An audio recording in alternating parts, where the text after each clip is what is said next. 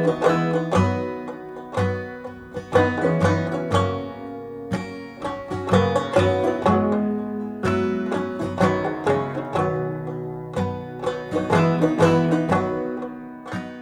like to invite all those who are able to stand and to turn to one another where you are and offer each other a sign of the peace of Christ.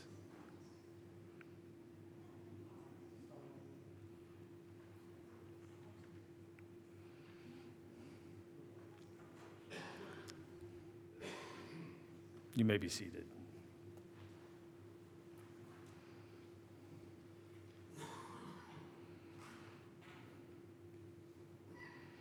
A reading from the Gospel according to St. John. When he had gone out, Jesus said, "Now the Son of Man has been glorified, and God has been glorified in him. And if God has been glorified in him, God will also glorify him in himself, and will glorify him at once. Little children, I am with you only a little while longer. You will look for me, and as I said to the Jews, so I say now to you, where I am going, you cannot come. I give you a new commandment, that you love one another. Just as I have loved you, you also should love one another. By this, everyone will know that you are my disciples, if you have love for one another. The grass withers, the flower fades, but the word of our God stands forever, the gospel of the Lord."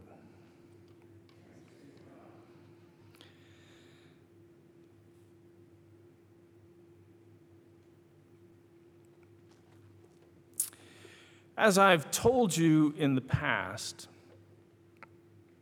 I was raised in a fairly conservative wing of Christianity. Growing up in the evangelical heartland of America, Grand Rapids, Michigan, I came to believe that my responsibility as a Christian centered on my ability to defend the faith. The art of faith defending we called apologetics. Right? In fact, I was convinced that the highest calling to which one might be called was sort of an apologetics ninja. That is to say, I thought that protecting God from the predations of the faceless hordes of the godless through the proper application of an irresistible sort of theological smackdown, that occupied the most enviable sphere of Christian vocation available to us. So I wanted to be Batman with a bullet. A suitably cross-shaped bullet, but a bullet nevertheless. There was, of course, when I was a kid, Josh McDowell, the sort of Jedi master of those who fought for the faith, the author of Evidence That Demands a Verdict, a handbook for those who thought winning arguments about Jesus was the surest sign of a faithful life. He crisscrossed the country, going especially to universities, applying the sort of intellectual hammerlock for Jesus, beating atheists into submission, evidence that demands not only a verdict, but a frightened cry of uncle from those who'd been giving God such a difficult time with their fancy scientific theories and philosophical trickery. Creationism, the existence of God, global flood, the problem of suffering, the proof of the resurrection. I mean, I was all over all of it. I was one of the defenders of the faith, I thought. Sort of defense against the dark arts, or as I would have called it, secular humanism. Now, I read up on all of that stuff, hoping to sort of sharpen my skills, hoping always to be prepared to give an answer to everyone who asks. That's where we get apologetics from, right? To give an apology, a defense.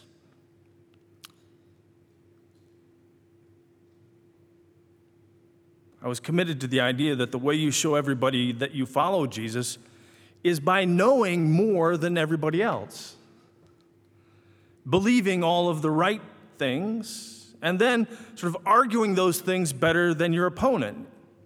In short, as I look back on it now, I was an insufferable twit. I remember one of my Bible college professors telling me, you'll never argue anybody into heaven, which I took as something of a challenge, because I was convinced that to the extent people couldn't be argued into heaven, it was because nobody who was smart enough to come up with a perfect argument, which would sort of overwhelm the intractable defenses of the godless and allow the light of Jesus to come shining through. I wanted to be that guy, to see the dawning realization of utter defeat in my opponent's eyes as I squashed yet another trifling bit of intellectual sleight of hand.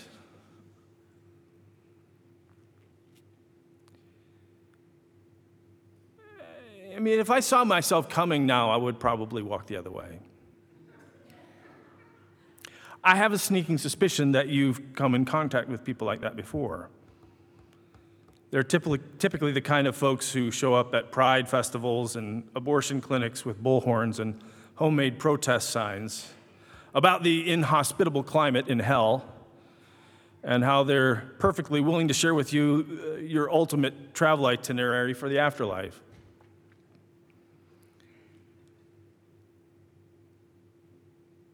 But, I mean, look, I'm not against being right. I try still on occasion to do it myself. But I'm all too aware of the impulse among some of my Christian friends and family who have prized the right beliefs over everything else. As if believing all the right things is somehow the true demonstration of one's love for Jesus.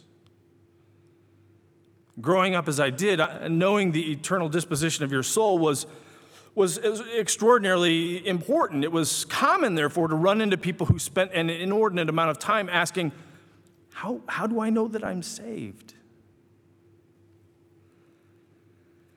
Of course, people came by that question honestly because the preachers I was exposed to in my younger years often regularly inquired, if you died tonight,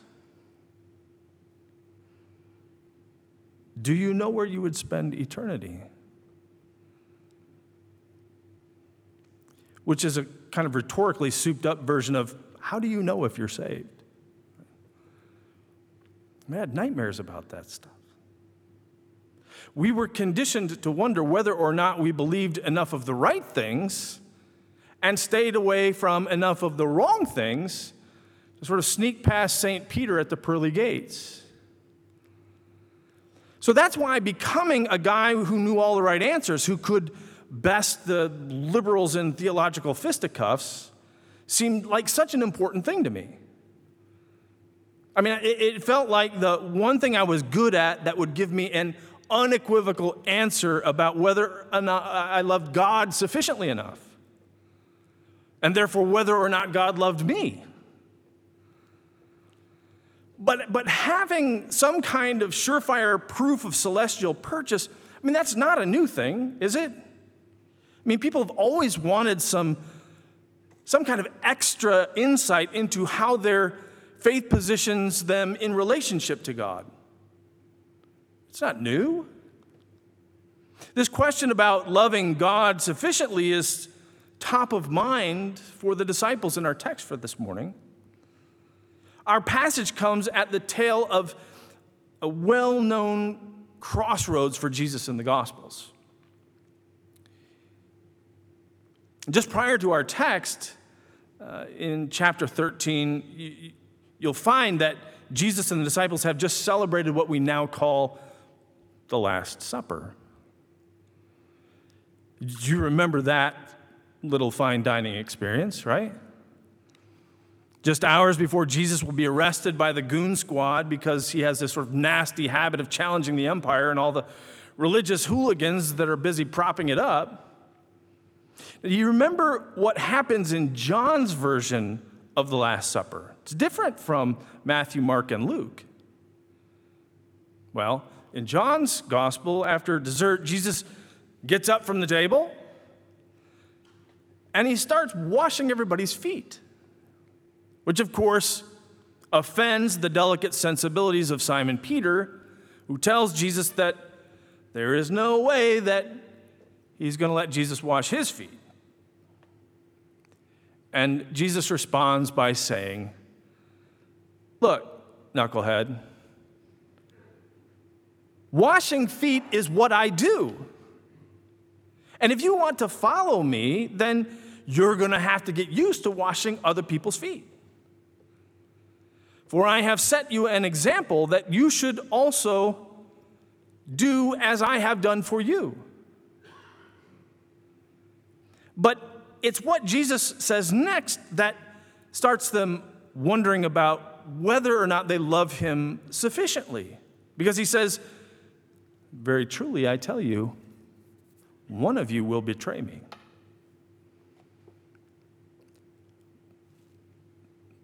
And they say, "Wait, what? Who said anything about betrayal? I mean, we're the good guys. I mean, haven't we been following you back and forth across the Palestinian backwoods?" And they start looking at each other. And nobody can quite work up the courage to say it out loud, but in their minds they're all wondering, is it me? Am I going to be the one? And if I were, how would I know that? I mean, I feel like I love Jesus, but am I the weak link here? But Jesus doesn't leave them hanging long. He tells them that the one who will betray him is Judas, which is, of course, something of relief to the other 11. But still, the whole thing, it had to have shaken them up because, I mean, Judas was just like them. Just a guy who had taken up with Jesus back in the very beginning, certain that they were all headed towards some kind of great revolution in which the shackles of Roman oppression would finally be cast off. But now, things have changed, and apparently Judas is going to drop dime on Jesus. What does that even mean? I mean, you can imagine that everybody's reeling after they learn that one of their own is going to sell Jesus out. Because, given the right set of circumstances, they wonder, would they maybe do the same thing? And if they could betray Jesus, what does that say about their own level of commitment? I mean, how do they know what true commitment to Jesus even looks like?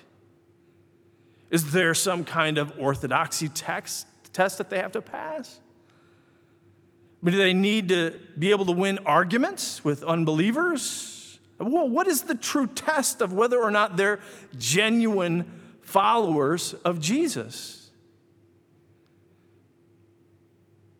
And what does Jesus say to them?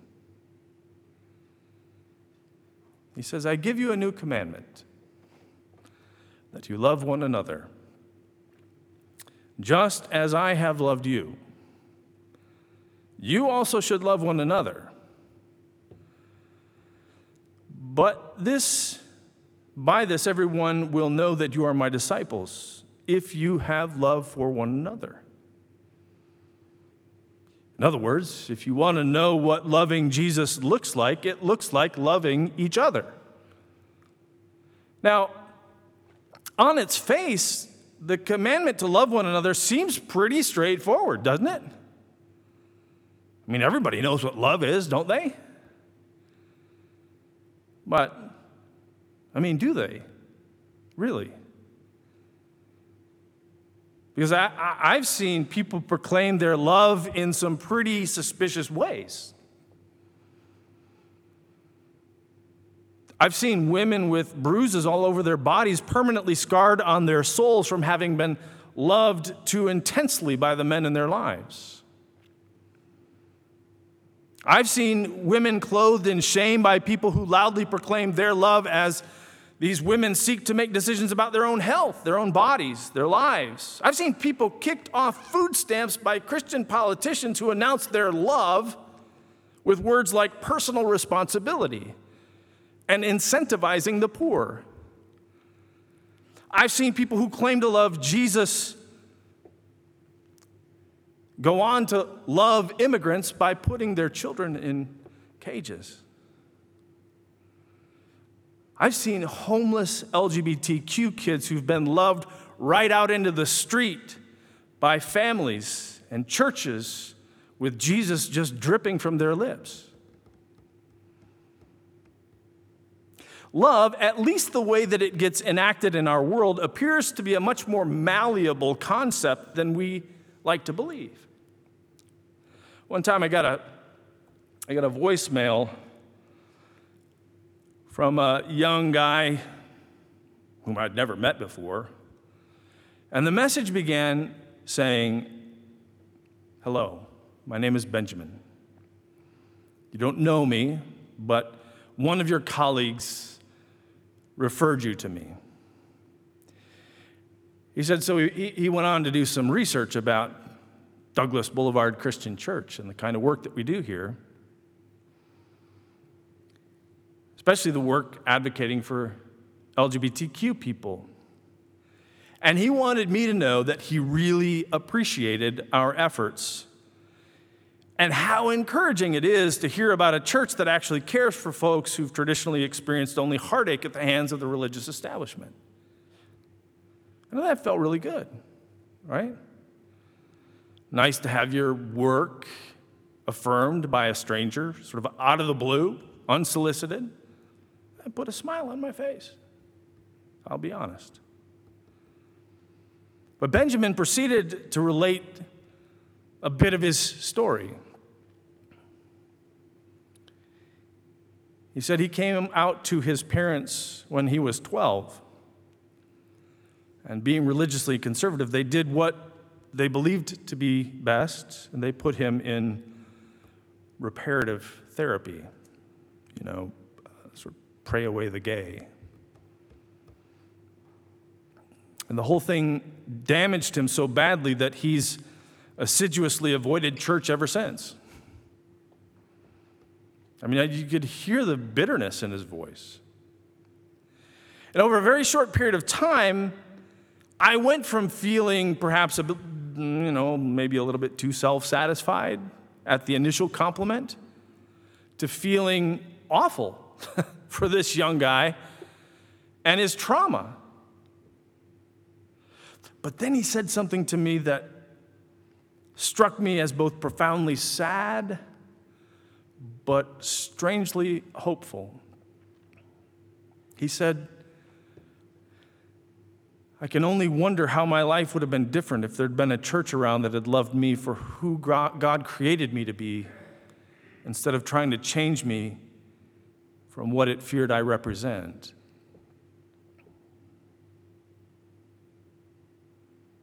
Of course, I started thinking about the suicide prevention workshop that we had at the church some years back. Turns out that LGBTQ young people are 2.5 times more likely to contemplate suicide than their straight counterparts. More frighteningly, I found out that those same LGBTQ youth are 8 times more likely to attempt suicide.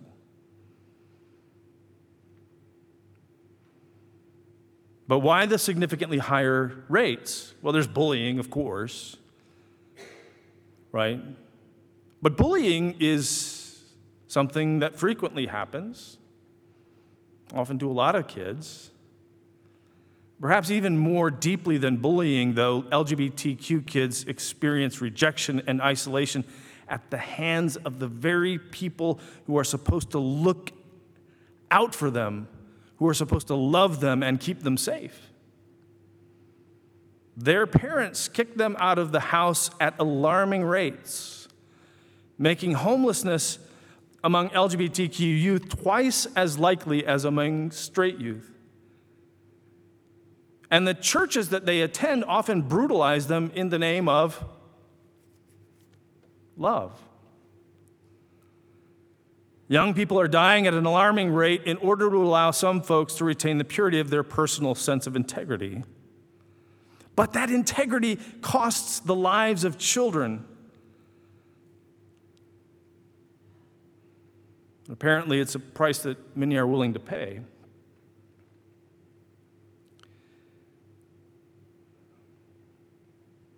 So we have to come to terms with the fact that many LGBTQ young people have to find their way without the folks and institutions charged with caring for them.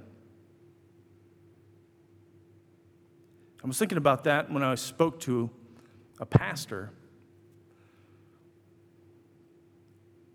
about his own church. It seems that there are some young adults in the church who would like to have a conversation about how the church can become a place of welcome to LGBTQ people. Apparently, there are some people in the church who think that just such a conversation would be dangerous. Afraid that people will get angry about it and leave. I mean, after all, they argue that there are so many other important things in the world. And as a pastor spoke, I thought about Benjamin. I thought about all the LGBTQ young people going through hell because the folks that they trust to watch out for them have belittled and abandoned them.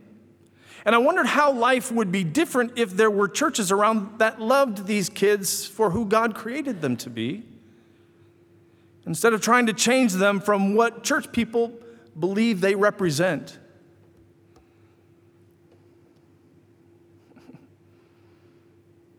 My continual prayer is that we find out. That we find out what it might look like to have a number of churches willing to welcome and embrace these children. Jesus says, I give you a new commandment, that you love one another. Just as I have loved you, you also should love one another. And by this, everyone will know that you are my disciples, if you have love for one another. But here's the thing. Loving people like you is a necessary but insufficient indicator of your love for Jesus. Anybody can love people who look just like them, who talk like them, who work and play like them, who are from the same countries. I mean, neo-Nazis and white supremacists have proven that that's not a particularly heavy lift. But the kind of love that Jesus is talking about requires something more. That we wash the feet of people whom we may be otherwise convinced don't deserve it. How do we do that?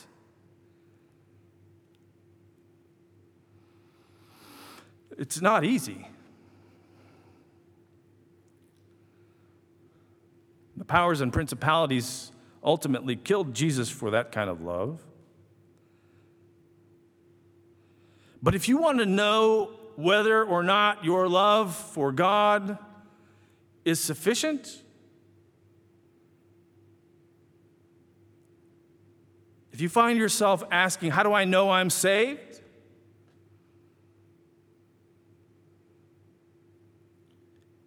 And looking around the people that you love, truly love, that's a pretty good place to start. Amen.